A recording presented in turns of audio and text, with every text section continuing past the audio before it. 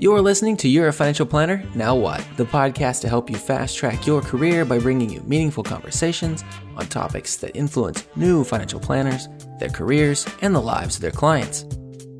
Today on the podcast, Hannah interviews James Matthews, the managing director of Blueprint, a next-generation financial planning firm in Charlotte, North Carolina. James shares his unique background from working at a bank and then a call center, and how each step taught him skills that he's now using to create a new model of financial planning. Now here's your host, Hannah Moore, a CFP and the owner of Guiding Wealth Management. Before we start this episode, I want to share with you one of my favorite conferences, the FPA Retreat, which will be in Atlanta this April.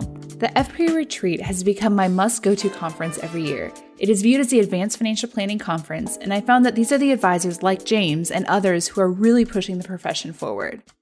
This year especially, they're wanting young advisors to come and participate and help shape these big discussions on what financial planning should be. They're offering $300 off the tickets for anyone under the age of 36. So if you're interested, be sure to register by March 17th. The FPA Retreat is packed with excellent CE and networking that in my experience is unmatched. If you're on the fence, send me an email and I'm happy to talk more about it with you. Let's jump into this interview with James. It's a good one. Well, thanks for joining us today, James. Oh, you're welcome, Hannah. Thanks for having me. It's an honor to be here with you. Yeah, well, I'm so excited for listeners to just hear more about your career path. So can you give us, there's so many interesting parts to your story. So let's just start at the beginning. How did you get started into the financial services profession? Sure. Well, that's a great question. I wish I had a fun and exciting story about that. I really don't. I was in college. I'm from Baltimore, Maryland, originally in that area, and was in school and was getting ready to graduate and was looking for just jobs. And I was working in restaurants and things like that, and was really just looking for sort of a grown-up job. And all of my family either are teachers or they were involved in financial services in some capacity. I have an aunt that was a branch manager at a bank and cousins and things that were in the financial services industry. And I knew that one paid a lot more than the other. So I was coming out of school, was looking for work, and figured that I would just go get a job at a bank because that's what people did who made money, I thought, and I got to wear a suit every day and thought it would be exciting. So I was recruited in early 2005 into a customer service role with a large regional bank who placed me in a branch right in downtown Baltimore City. So sort of right in the middle of everything in downtown Baltimore. And it was a really good learning experience for a couple of reasons. Because for one thing, I didn't know anything about money at that point at all. I was, a 22-year-old kid, really. And just the dynamics of being in that setting to work, on one hand, it was downtown, it was in a city, it was, neat with everybody, up and down the streets during the day in suits and, a lot of money down there. But there was also this weird contrast of that with like poor and homeless people. So there was a lot of that around too. So, we could have in the bank lobby on any given day, folks coming in that literally had nothing. And then you'd have professional athletes coming through to go up to our private advisory group that was up on the second floor, kind of above the bank branch. So I got aware of that real early. It's sort of the differences in people's wealth levels and things like that. And it kind of gave me a different view of people who are at the bottom end of the spectrum in terms of incomes and assets. And I actually spent a lot of time with them as I got to learn how the bank worked and was opening accounts and doing customer service and things like that. Getting to kind of hear what their stories were and got to know them and really wanted to focus on treating them well and trying to learn as much as I could from that experience. So I did that for about a year or so, and then was starting to look at, as I got more experience, look at other more sales-oriented opportunities within the bank. And one day, one of the financial advisors that worked upstairs came down and took me up to her office. I think I was about 23 or so, and actually did a financial plan for me, which I thought was interesting at the time because I really didn't have much to put in it. But she helped me enroll in my 401k plan and choose the right investments for that. I hadn't done that at that point. And she really didn't have to do that. And that triggered something in me that made me think of others that are in that situation with no access to help. Really from a really young age, it kind of started me thinking down that path of, how do we somehow make this kind of help available to people that are like me, that don't know anything. So I continued in that role, and with the regional leadership for the bank being in the building where I was, because it was sort of a headquarters building downtown, they started sort of noticing what I was doing, and eventually a sales type position opened up in another branch kind of out in the county, and they moved me into that role. So I'd been there, I guess, about 2 years or so at that point. And that role was more of like a consumer lending kind of role. So this was like 2006 or so. And we all know, what was kind of going on with real estate, especially in that Baltimore, D.C. area. At that point, values were kind of at their peak. And so I was doing a lot of consumer lending. I was doing car loans and things like that, but I was also doing a lot of refinancing of mortgages and such, and helping people pay off debt and lower their interest rates and consolidating debts and things like that. So during that time, I had gotten married while all that was going on, and had gotten my securities licenses. I think I had got my Series 6 and 63 by then, and found myself, as I was doing all this debt restructuring for people, that I was practicing financial planning really before I even knew there was such a thing. That I was taking the money that we were saving people on one hand from restructuring their loans and helping them put it into IRAs and helping them invest the proceeds. And I was able to help put money in mutual funds in those days and things like that, helping them create emergency funds if they didn't have one. So it was kind of helping them put the right building blocks together by, I guess, what we call cash flow optimization, right? Trying to streamline their cash flow to help find better uses for it. And really started to fall in love with that whole problem solving aspect of planning. And started reading a lot of books at that point on personal finance and things, just to kind of figure out what I needed to be doing personally at that point. I was 25, I was a newlywed, and had bigger aspirations, in terms of wanting to do more with my career than just that in a bank branch. So in 2008, we decided to move to Charlotte, which is where we've been since.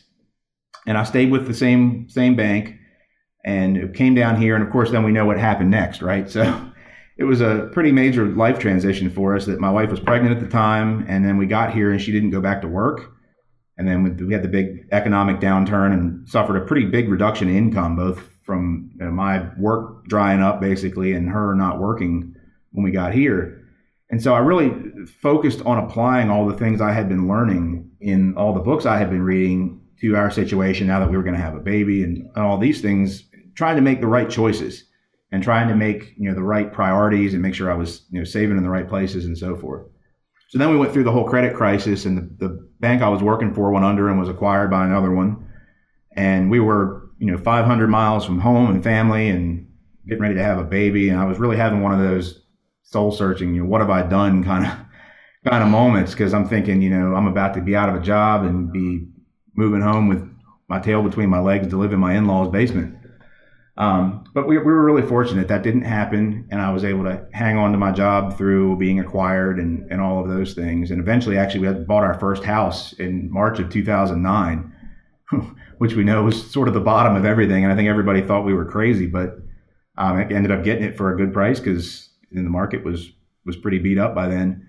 And I ended up staying there 4 more years and became something of a subject matter expert around a lot of the financial planning stuff for the branch office where I was, and was moved into more of a relationship manager kind of a role, and was mentoring other younger folks that came into the branch, and was working with a lot of the financial advisors and their wealth management teams on more affluent client cases and things like that. So I was able to start applying a lot of the planning knowledge that I had acquired kind of casually on my own time to my actual client cases, which led me to then start the actual CFP program in 2012.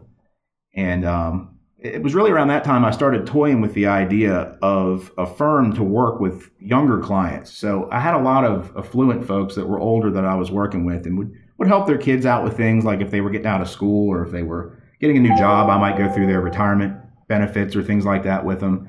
And would just start asking them questions about, what kind of fee might you be willing to pay on a monthly basis for this type of service? So really we're starting to look at I guess now we would recall the retainer model as early as like 2012, and just kind of doing some market testing with the kinds of clients that I could see benefiting from that. And from there kind of transitioned on into my next role, which was working for Aon Hewitt, I realized in this process that I had here and there been kind of applying for some financial planner types of roles as I was going through the CFP and was getting turned down kind of routinely, and was really realizing that in looking at my resume and looking at my actual work history that I had a lot of practical knowledge around financial planning and a lot of practical sort of hands-on experience, but my resume and my actual career experience didn't really reflect that. So I decided I needed to go get some experience really talking with people about advice and about planning. So the role I took at Aon was a call center role, and I had some very specific objectives in going into that, which was really just to get good and polished at having advisory types of conversations with people. Figuring that it was a call center and it was going to be inbound, it was going to be very sort of high volume, short duration type conversations. And it would force me to have to get very good at having, quick, articulate conversations and get really good at explaining concepts and things like that in as few words as I could because I had a short time frame to do it. So I did that. I worked in the call center for about 2 years for them and took about 12,000 calls or something to that effect, somewhere around there. Just having conversations with people primarily about the investments in their retirement plans because Aon's a big retirement plan administrator. And in that process, also started doing a lot of presentations of their educational material. So we would go out to plan sponsors and do, financial education workshops on whatever topics they wanted to talk about. So it could be maybe changes within their plans, or it could be something broader than that, talking about just the basics of credit and debt or how the 401k works. So there were all sorts of different topics that we worked on.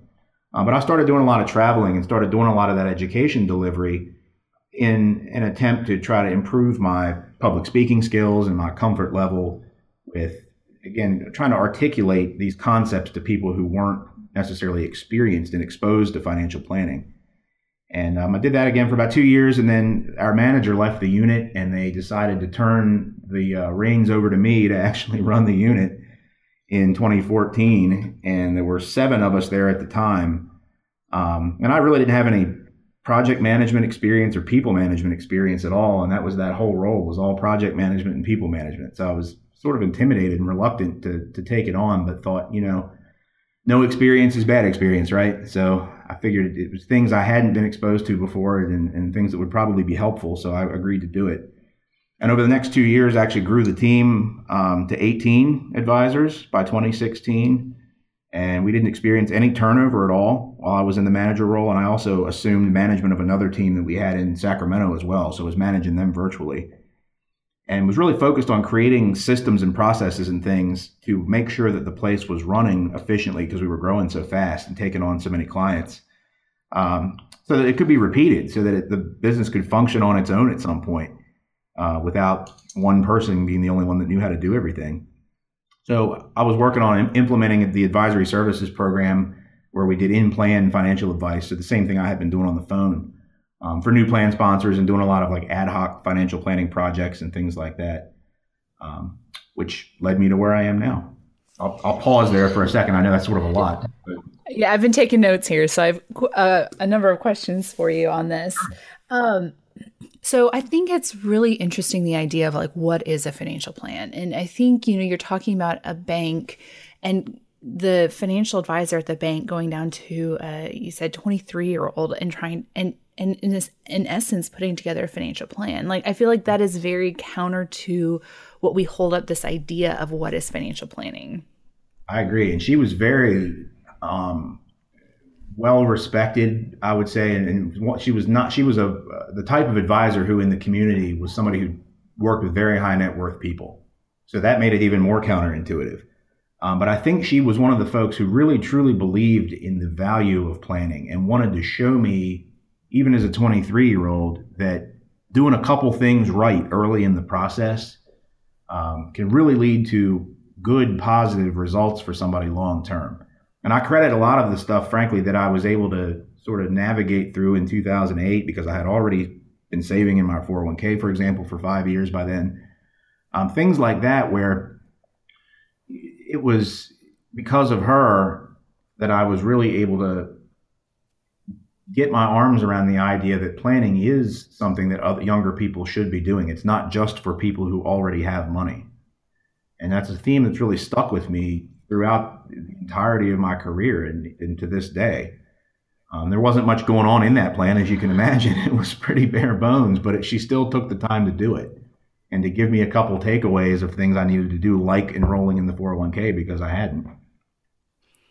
One of the questions that I get a lot is, or maybe not questions, but more statements that I hear, especially from younger advisors, is that they want to really do true financial planning at an RIA. And they're just like, should I even consider a job at a broker dealer or, even a bank? I feel like that's kind of in people's minds, that's not like true financial planning. But I think your point is so spot on that there is really good financial planning going on at many of these places. Yeah, there absolutely is. That's a great point. And it's funny, I've only ever worked at broker dealers. They've had IRA or RIAs that were part of that, rather. So they had both, the sort of the hybrid model. But I think, to me at least in my experience, I can't really speak for others, but I think a lot of it really comes down to the individuals that are doing the work. And people who buy into the notion that financial planning is a mechanism for positive change in the lives of people, you can find ways to do that really regardless of what business structure you're operating within, if that makes sense. I think a lot of that comes from the internal sort of drive and motivations of the advisor or the planner themselves. I knew when I was with the bank, I knew some extremely talented planners. They weren't even CFPs. A lot of them had law backgrounds, and a lot of them had backgrounds in other things, and they were incredibly talented and skilled at working with people and really making a difference. And to me, at the end of the day, that should be the goal, is are we positively influencing people's lives to where we're able to influence outcomes to be better than they would be without us? And I think that's really been my motivation and sort of how I've approached planning throughout my career, regardless of what type of role I was in. The other thing that I find so interesting about your story is that you went from, it's like you're working your way up, and then you went back to a call center. And I feel like when I hear people say that, I feel like a lot of people would view that as like a step back. But I loved how you talked about how there were just very specific objectives that you wanted to get out of it. Yeah, everybody thought I was crazy. They really did. Even my wife, she was really kind of put off by the idea, and because it was a weird situation too for a while. I was working funny hours. I had gone from working banker's hours, right, being home at 5:00 or whatever. Now suddenly I was working nights in a call center, and it was a big transition. It was kind of strange, but I just knew for some reason I had this gut feeling that it was the thing I needed to be doing, because I needed to get that exposure to having those types of discussions with people in order to hone the skills that I wanted to have that I knew I was lacking, if that makes sense. Like that was the one thing, because I wasn't a lead advisor. I wasn't leading planning meetings. I was really trying to get bank clients in front of the financial advisory team. But I was also the guy sometimes they would bring in to explain stuff to people who weren't really ready to commit to investing or commit to whatever the implementation solution was. So I had had some exposure to it at that point. So it was one of those things where I knew I was good at it or was getting better at it, but I actually needed to be able to demonstrate that somehow in a formal sense. And so I just saw that call center experience to where I could put on there, yeah, I've been an investment advisor for the last 2 years or whatever. The management piece was never really on my mind. That was not something I went after at all. It was just an interesting sort of segue that I guess I had done the investment advisor part of it pretty well. So looking back on that time, did you feel like you fulfilled those objectives that you started out with? Yeah, absolutely. I feel like I did. And it was really neat because, I got to a point where in maybe a year or so ago, where in my manager role, I suddenly realized one day that I had accomplished all the stuff that they had wanted me to accomplish. So when I came into that management role, the director of client services, who was also the CEO of the RIA, that had brought me in and asked me to really take over that role, we had a very clear list of objectives. Again, there were things that they needed done in there, and a lot of it was operational. They were lacking sort of operational efficiencies that were really needed to help scale the business and help it grow and hire new people and bring them in and things like that. So I spent a lot of time early on developing like training processes and putting together materials and creating a training manual because there really wasn't one, and building things like schedules and, which isn't financial planning related really at all. It was really more of an operations type of a role for a good while. But I got to a point after about 2 years where I suddenly realized that all the stuff that I had set out to do, I'd done. And so at that point, I started trying to identify who my successor should be, and did, and started moving a lot of the management of the people, the day-to-day stuff, off onto him, so that eventually that role could be split in two, and you'd have an operations person kind of handling the implementation project management work, and somebody else actually managing the people, because the team had gotten a lot bigger. It's a different situation managing 18 people than managing 7. So the role had just grown a lot while I was in it. But again, realized I had fulfilled what I had gone there to do, and was really starting to wonder what was next. And that was around the time I had discovered what the XY Planning Network was doing, and started to think about the things I had been thinking about back in 2012 again. I feel like I had sort of taken a 4-year tangent and was back to thinking about this whole notion of having my own firm to work with younger people who had less access to getting good quality financial planning. And that's kind of led me to where I am now. So at that point, you're evaluating your options. I mean, were you wanting to go out on your own and start your own practice? Or kind of what was your thought process for evaluating opportunities? Sure. So yes, I had. That was definitely something I was thinking about. So I was sort of looking at 2 different options. I was looking at, Charlotte, the financial services landscape in Charlotte is kind of unique in that, for one thing, we're the second biggest hub of financial services, I believe, on the East Coast. I'm not sure nationally, but I know on the East Coast to New York City. So the banks have just sort of a stranglehold on the financial services industry here in Charlotte. So I think I saw a statistic one time that there's more Series 7 registered reps per capita in Charlotte than any other city in the U.S., and I would believe it. There's a lot of other firms that are headquartered here too. So outside the big banks, there's also like Vanguard's got a huge office here, and TIAA, CREF, and there's others.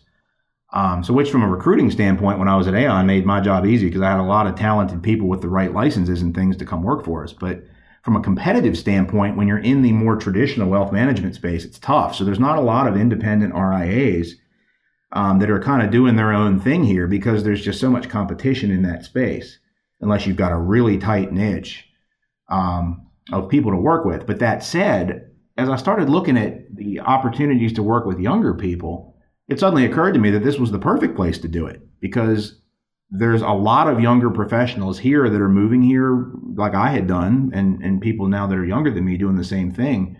It's one of the top 3 destinations, I think, in the country right now in terms of where people are going. And because the banks and the other, the bigger outfits have such a presence here, it leaves a huge opening to build something to start working with the rest of everybody else that they're not working with. So that was sort of my thought process, the whole blue ocean strategy that we hear talked about, where to me, that was the blue ocean opportunity, that because the banks were doing everything at the high end, that left a huge opening to work with people at the bottom end. And was thinking, if I start my own firm, how many clients do I really need to have to work with, right? Maybe 75 or 100. Surely I could convince 100 of my peers that they needed help with financial planning on an ongoing basis. So that was sort of where I was coming at it from. And I was working through the process of kind of putting together a business plan and kind of testing the market and all of that. And last summer then was actually contacted by a recruiter for a existing planning firm here in Charlotte that works very much like what I was describing. It does work with some younger people on accumulation planning, but their primary focus is really around folks that are more complex in terms of what their needs are and require more complex strategies, and retirees really around retirement income and business succession planning and things. That's sort of their bread and butter.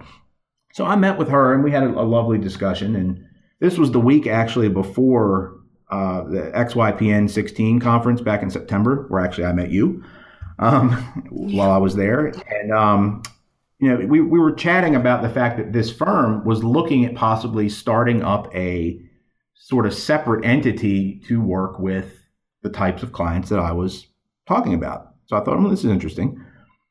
So it was funny timing in that I was getting ready to go to the conference where, of course, that was the topic for the days we were there. So went there, learned a lot at the conference, met a lot of really neat people, and learned some good takeaways about starting a firm and some of those kinds of things. So I came back to Charlotte and kept up the communications with the recruiter and ended up meeting the CEO of this firm. And it was really interesting. I brought him back a copy of the book, The Monthly Retainer Model, that was authored by Alan Moore and Michael Kitces. And they really get into the details of the whole monthly retainer model and how to apply it in your firm and why it works and so forth. And again, this goes back to my idea from 2012 that I had sort of stumbled upon this idea too, just in talking with people. So I came to the meeting with the CEO for the first time with a copy of that book and gave it to him. And we were talking sort of high level about just what our thoughts on the subject were. And I asked him if he'd read the book. And he said, sure, and thanked me for bringing it to him. And we went through this process for a couple of months of interviews with other people in the firm and meetings with him and discussions sort of strategically about, my thoughts and his thoughts and so forth. And eventually he came back and offered me the role of managing director of this new firm that they were going to be building. He wanted me to come on board and really be responsible for helping design and brand the new firm and help source and hire advisors to work there and do the financial education for members and things like that, as well as working with clients. So I looked at it as a really good opportunity to do a couple of things. One, I have experience in managing people and hiring people and so forth, so get to apply some of that learning I had gotten in my last role, but also getting to apply a lot of the things I had been doing on my own in terms of the content marketing and the branding and the building a firm to work with that particular demographic, as well as going back to actually having clients and getting to work with my peers and other young professionals that I was trying to work with, again, going all the way back to 2012. So I agreed. I joined officially on February the 1st of this year. So it's been just about 5 weeks now. It hasn't been very long. And we chose the name Blueprint. So we thought that was the best sort of metaphor for what we're doing. We mean that metaphorically. But we've hired a PR firm and we've got a physical real estate office building we're going to be moving into tentatively on June the 1st.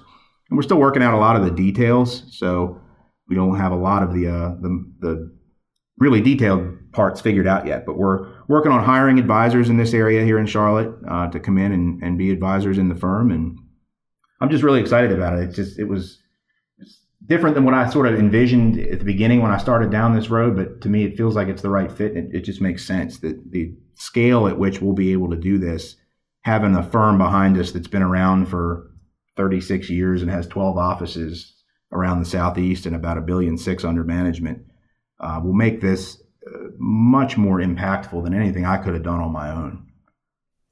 I have so many questions. Okay, so this firm is already established. So So they already had the vision of creating this model or this service for younger advisors, or did you bring that to them? They were to a point where they were identifying the fact that there was a huge opportunity there. So at the initial stages of things, we were sort of doing the same things in parallel without really realizing that each other were doing it, if that makes sense. We'd even used a lot of the same research. It was funny that when I got here and started looking at a lot of the research that they had used to reach that conclusion, a lot of it was the same research I had used. So early on, I didn't really so much convince them that it was a good idea in so much as help reinforce some of what they were doing and bring some of my own perspectives to it as someone in the demographic that they're looking to both hire as advisors, but also as clients. I think they were real interested in what my perspective was. And given my sort of eclectic background, I came in here as somebody who's mid-30s, but has, management experience and has a Series 24 and has a CFP. And, I'm sort of unusual in that regard, or atypical, I guess you could say. So I think that was intriguing to them, that I've got sort of the different layers of experience, but also, really fit the demographic they were trying to work with. So I think they were well down the road to answer your question, but I think, we're really interested in my opinions and feedback based on my experience in terms of how to do it. One of the things I always say is what makes you different really makes you valuable. And your background made you so, it just makes so much sense how you'd be such a great fit for a position like that. Yeah, I feel like it makes sense to me too. And I'm still sort of trying to find my way in. The leadership team here is made up of two outside folks. So myself and then our recruiter came from outside firms. And then two of the other folks that are on the leadership team, or I guess three of them, are internal that were working in other capacities for the existing firm. So I think that's good in the sense that you get some of the exposure to kind of how the firm works now, and then having some outside opinions and views on some things has, I think, influenced some thoughts around, what may be different than was originally thought based on somebody else's perspective. And that was really important, I think, to the group as a whole to have a good diversity of opinion, both from an experience level standpoint, as well as from a gender standpoint. Two of our leaders are female, or three of our leaders, I guess, are female, which is great. So we've got it's really intended to be sort of the firm of the future, not without sounding cliche, but that's sort of the point. We're really trying to reinvent and reimagine the whole delivery mechanism for planning for younger people. So let's talk about that for a minute. So how do you envision that model of serving younger people being different than what I guess you would say the traditional model is? Sure. So one of the things I think that's going to be the key, and there's really three things I think that make us specifically different that we've identified. One is that we're using what we're referring to or describing as a membership model. So using the retainer idea, but sort of expanding on that to a membership model where our clients, we're calling them members, but it's really more than just semantics. We're actually wanting them to join Blueprint. Like, we want them to be members of Blueprint. And in paying that sort of ongoing planning fee, for one thing, the research has shown that does help keep clients engaged in the process and less focused on the here and now, but also we're going to be doing a lot of other things for that fee on an ongoing basis as well. So the space that we're going to be moving into is very big and open and has space in it that we can actually use to hold client events. And so we envision doing a lot of like workshops and seminars and, a lot of that stuff on site for members, as well as having like other experts and other people come in and do presentations and things. Doing a lot of like pop-up types of events, having food trucks and things like that there, and have like, client networking events and things of that nature. We've even talked about, like, I think one of our folks on our leadership team has a client or a friend that's a yoga instructor. So having maybe like a members only yoga class like once a month, trying to make it much more of a sort of a lifestyle kind of feel where they're joining, this thing for which, there's financial planning that goes on, but there's also the ability to interact with the other members and really be a part of something here in the community. We really want to try to focus on doing a lot of community outreach too. So doing a lot of charitable work in the community and being tied in with nonprofits and things like that to have a presence visually in the community of really working to make a difference in helping, empowering people economically beyond just financial planning, but even as something as basic as, people needing jobs and helping, the sort of underprivileged folks with job programs and things like that. I think it all goes together, right? It's hard to have a financial plan if you don't have a job or an income. Right. It's that more holistic approach. That's so interesting. So that's kind of our vision. That's what we'd like to be working on over the next couple of months, is putting all that together. And the PR firm we've hired is really helping with that in terms of like the event planning and some of that stuff. We want to have a big sort of grand opening celebration once we get moved into our space this summer, and sort of try that idea out of having the big events on site. But I can see that being, I think, a big attraction. We're right downtown. We're right in a really sort of populous area right next to the Carolina Panthers Stadium. So it's a very young area. There's a lot of professionals. When you be down there during the day and you see a lot of young people around. So I think it's going to be pretty attractive to people to come in and see what we're doing. I know in Dallas, there's several models where it's almost like entrepreneur groups where you can do like co-working spaces, but there's additional services beyond that people are willing to pay a subscription for. So it's a very similar idea. It's funny you say that our PR firm actually is in a co-working space that's right across the street from where our office is going to be. And that's how that is. It's very similar to that. So I think there's some, and that makes, how many financial planning firms do you know of that are doing that, right? That to me, that's a very different feel. And I don't want this to be, the planning to be watered down or anything by that. I think we've had, that criticism come up of, trying to somehow dilute the quality of the planning. And that's not it at all. It's really just to make it more approachable and more accessible to people. A lot of times people don't even know what financial planning is until you show it to them, right? They just have this idea that they've got a lot of stuff kind of going on and it's confusing to them and, it's intimidating, and coming into a real traditional brick and mortar type of office with, people in suits and fancy furniture. And I think that's really off-putting to a lot of people. It just makes them uncomfortable. And we want to try to be the opposite of that. We want to try this open doors approach to having as many people in to see the space and to see us and, get some education and learn a little bit about what we're doing to try to make this as accessible and as least threatening as possible to people so that they will, partake of it and be better for it. So you said that there were 3 things that really differentiated you guys, that membership model, and then just the other 2, just to make sure I don't miss them. Sure. So the other 2 being, I guess we will call it 2.5 because 2 of them kind of go together. So the process that we're going to follow is going to be very strict in terms of how we do the planning. So the plan obviously is going to be very unique to the member, right? That it's going to be based on their goals and their specific situation. But the approach that we take in arriving at that plan is going to be consistent across everybody. Sort of using the Starbucks model, right? When you go to Starbucks, if you go to one in Thailand, I guess if they have them in Thailand, if you order a drink in Thailand, it's going to be exactly the same as it is if you order it in Manhattan, right? Or here in Charlotte or Dallas or whatever. So it's important to us that process be put in place early on. And we're borrowing heavily from our parent firm to do this, that they've been doing this for 36 years. And so they've had a long time to try things out and see what works. And so taking that existing process to get a member involved in the plan development, but then also we have a proprietary software solution that's theirs that we're using to really put this together for them and give them access to be able to see it all. It's sort of built on top of eMoney, but it's going to give them a place where they can go online and they can actually see everything in one place and see it organized in a way where it makes sense to them, and we'll kind of work from that. So it being very interactive in terms of using that to support our meetings with them, in terms of using that as the basis for comparison in terms of measuring progress and so forth. The other big thing is the fact that we have a back office team that's basically doing all of our plan generation and case design.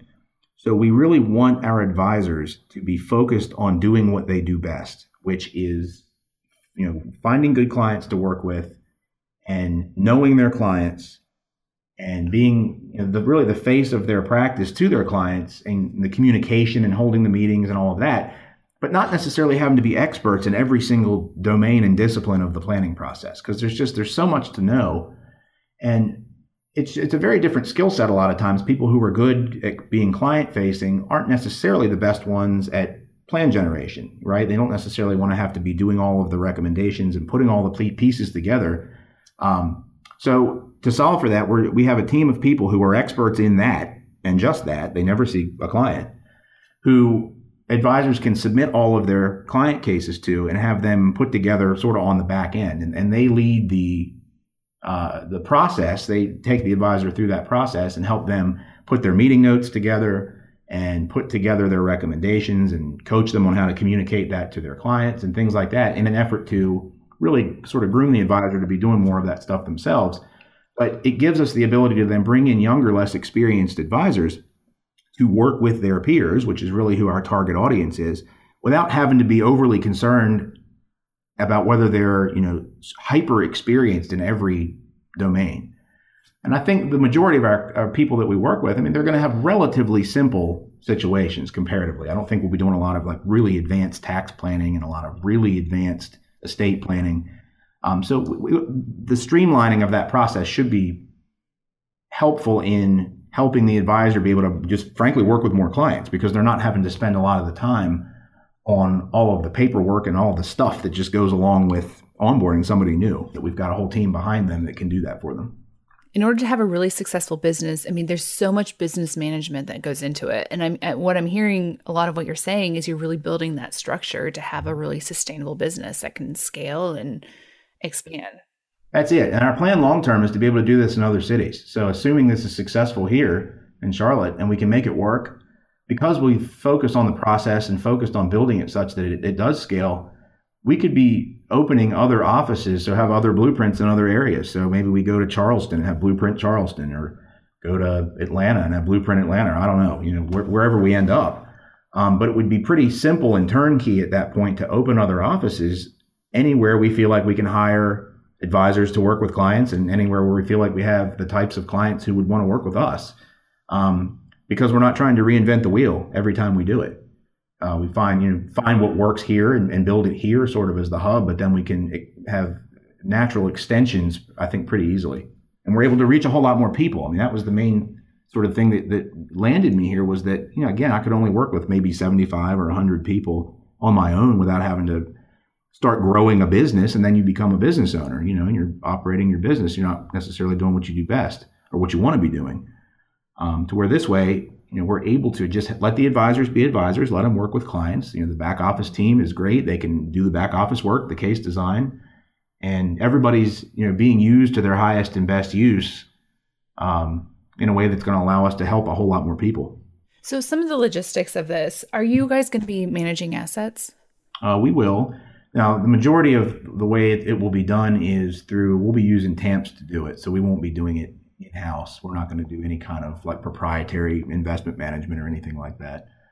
We want to try to keep the options pretty limited in terms of finding things that work, that we're comfortable with, and then just using those. So we're not, using the entire universe of available investments. We've vetted and chosen, I think, 3 platforms is where we've landed. One's a DFA platform, one's a ETF platform, and then there's a third that we would use in sort of limited cases. But again, we want to try to make this simple for people, that we don't want to have a whole lot of moving parts, because our average members' cases are not going to be terribly complex. These are going to be people that are really kind of just starting out. They might have, some old retirement accounts or something that we need to help manage. But I don't foresee us, at least in the early stages, having a lot of assets to manage. But it's something we absolutely have the capacity to do and can certainly do so. Will you guys be like writing insurance policies, like life insurance or disability or anything like that? Will, absolutely. So again, that's something I think that's a little bit different, and something that, may catch some eyebrows from some of our peers. But yeah, we absolutely are going to be doing that type of work. And, again, that back office team is in place to help make sure that is being done to its best ability, so that we don't have the advisors trying to sift through the entire universe of what's available from an insurance standpoint. We'll have, several different types of policies that have already been vetted in certain carriers that we use for both life and disability. And I'm envisioning the majority of the insurance that we do is going to be term and DI probably, if we're working with young professionals. I would imagine those will be the 2 things that we use most frequently. And frankly, you know this too from experience, probably in talking with folks, that those tend to be the 2 things that most younger people need and don't have. But that's not generally a terribly difficult discussion. The only obstacle there tends to be cost. And we'll be having the cash flow discussions very early in the process too, that we'll never recommend a solution to somebody that they can't afford. Our job as advisors and planners is to help them find the money to implement their plan, to make sure that they're able to afford the things we're telling them to do. It's not terribly useful if we're telling them to buy a bunch of stuff or they need a bunch of stuff that they can't afford. And so it's all part of the process. Are you guys going to be doing heavy cash flow management? I mean, I think many financial planners do it up front, but I know I don't really maintain that throughout the relationship. Are you guys wanting to maintain that cash flow piece on like a month-to-month basis? I think the cash flow piece is going to be key, at least early on with people, in terms of just getting them aware of their cash flow, right? That's sort of where it starts.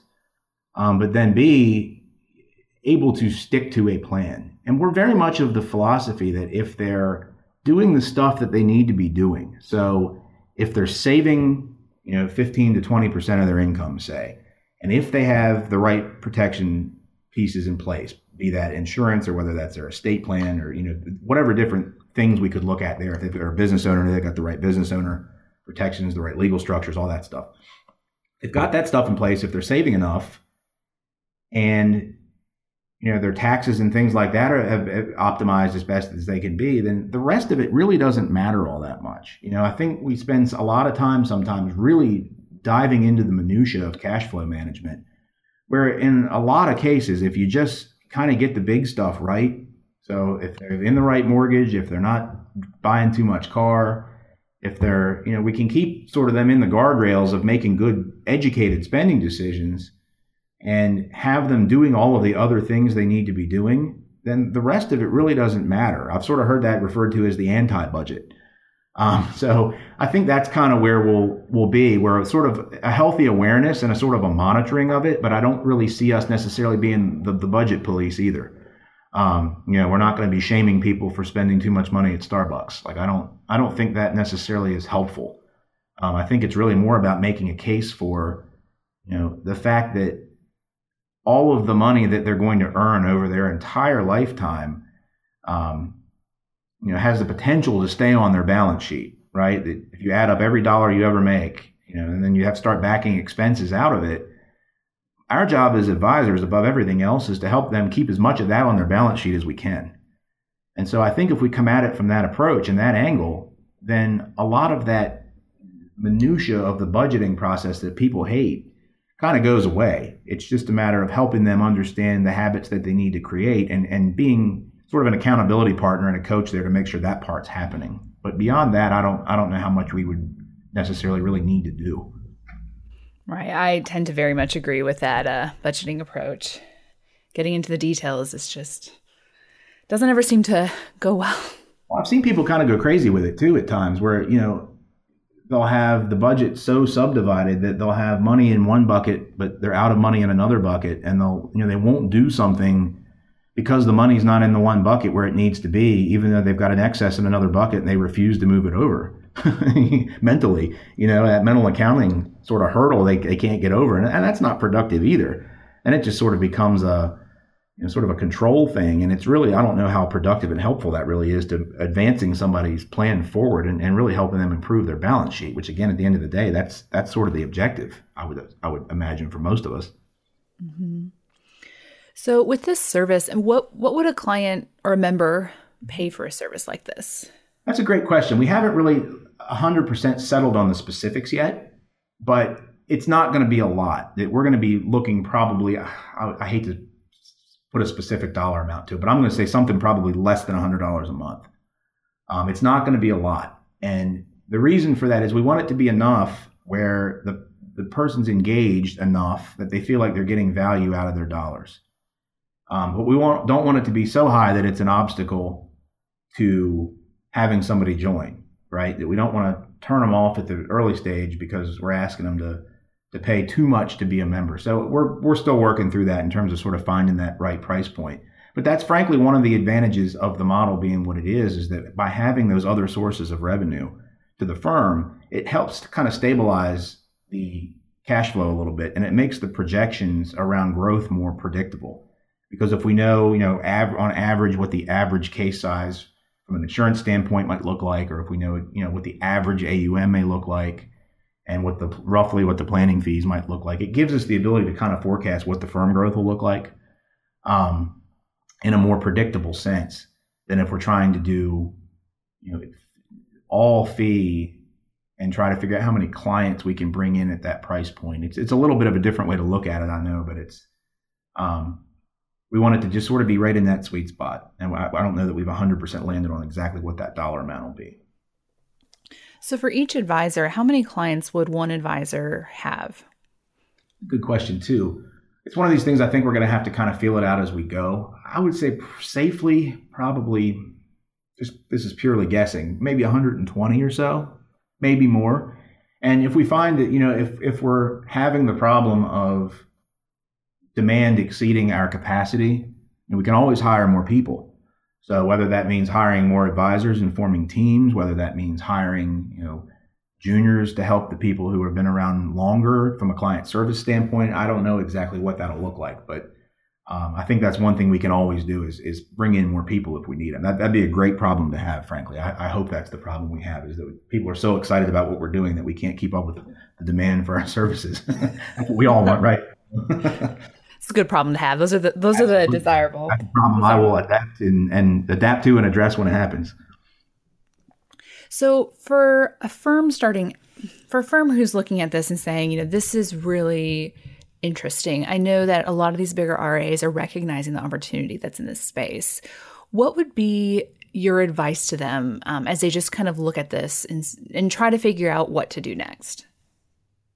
That's a good question. I mean, I think the key is understanding what your actual target client is looking for, and understanding what services that they actually need, not necessarily what you think they need. Because sometimes that's different. I mean, I did a lot of market surveys in terms of asking people who were friends and colleagues and things who sort of fit what I saw my ideal client profile or avatar, or, whatever we want to call them, kind of what that looked like.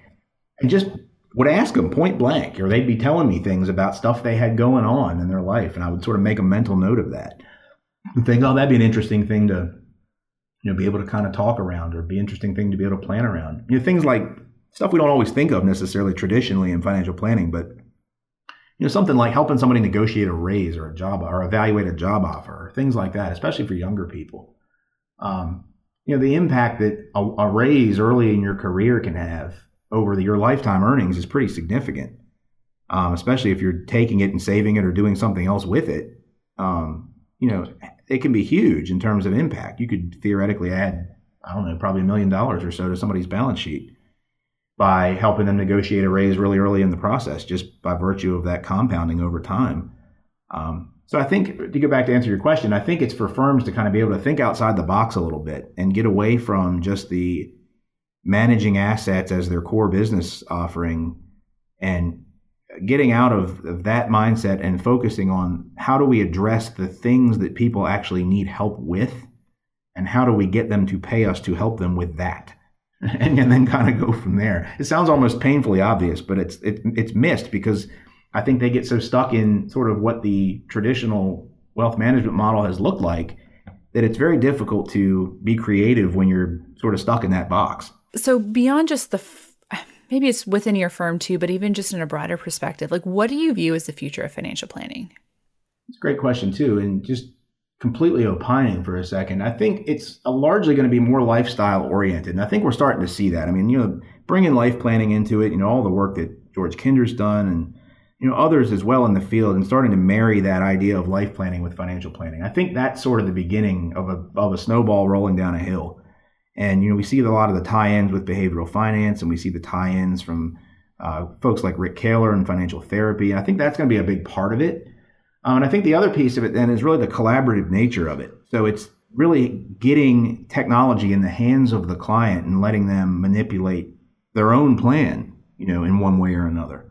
And I don't necessarily mean that in like the robo-advisor sense, where you're just, putting them in front of technology and turning them loose, but really a matter of having a way to help the client envision different versions of their future selves under different sets of circumstances, by having them actually manipulating the planning software, or manipulating, whatever the sort of deliverable is that we're showing them, to really help connect them with that future self. We've seen a lot of research about how people are incapable, it seems, to identify with their future self. And I think there's a lot of work we can do there to help people get a better grip on what their future may actually look like, and how the things they're doing today will translate to supporting those things they say they want in the future. So I think that life planning piece will be key with that. And I think also just the collaborative nature of the relationship with a planner, sitting on the same side of the table together, kind of almost as a guide through that process, I think is really where, at least personally, I see the opportunity being. I think that's what people are really asking for. They want that sort of hand-holding and accountability with a layer of financial acumen or know-how or whatever on top of that. if that makes sense. Absolutely. Well, there's so much, you can Google so much. I mean, there's very little new information that you couldn't find online. Agreed. And the trick, I think, for us as planners will be, how do we synthesize that in a way that is both palatable to a client, so a place where they can actually accept it and use it, but it's also motivational in the sense it spurs action in some sense. And I think there's room for improvement in those places. That it's got to go further than just us proclaiming they need to do X, and if they want to support their goals, and showing them charts and graphs and statistics and so forth to do that. There's got to be more of a emotional tie-in. And I think there's a lot of work, frankly, going on by leaders in our field that are doing this. I mean, the stuff that Carl Richards does is great at that, and others. There's a lot of good stuff out there. I just think that if advisors start to, read more of that and apply more of that to their own practices, the field itself will evolve as a result. For the planner who's in the first 5 years of their career and just looking at the future and looking at your own story, what advice would you give to them? Start as soon as you can. So learn as much as you can as soon as you can. I started kicking the idea around of doing the CFP in 2009 and really didn't start on it until 2012. And if I had to go back and do over again, I would have done it sooner. It's important for a couple reasons. One being that it really does give you good foundational knowledge that you don't really get necessarily other ways. I mean, you can certainly get there. Like I said earlier, I've worked with a lot of really capable and qualified planners who weren't CFPs, but they were other things. They still had other life experience and other designations and things. But for folks today, it really has become sort of the gold standard and the ticket to entry into the field, that I think you garner more professional respect amongst your peers once you have the CFP. And I think the public is starting to catch on too. I think a lot of the awareness campaigns that the CFP board has been doing over the last few years have been effective. I think, we've gotten, questions in roles I've been in about, people only wanting to talk to a CFP or things like that. So I think that the public is starting to catch on. So that would be my piece of advice, is really start with that. Whether even it's, at the undergrad level, I don't know how many folks that are going into college maybe have any idea they want to be a financial planner, but if not then as soon as humanly possible, once you make the commitment to doing this for your career, getting that education as early in the process as possible can only help, because everything else you learn on top of that later is just additive. It's just like the compounding interest of if you start investing in a Roth IRA when you're 18. That's a great way to look at it. That sort of compounding knowledge. I've never really thought about it that way, but I think it's true that if you start the snowball down the hill early from a knowledge standpoint too, you're able to accumulate a whole lot of it by the time you get mid-career. You know a lot about a lot of stuff. Thanks for joining us on today's episode. I know I already said this, but I'm really excited about what James and Blueprint are doing and where our profession is headed. Speaking of the future of the profession, I know quite a few of you are studying for the CFP exam and will be taking it next week. Good luck as you wrap up studying, and know that there are many, many people who are cheering you on. We'll talk next week.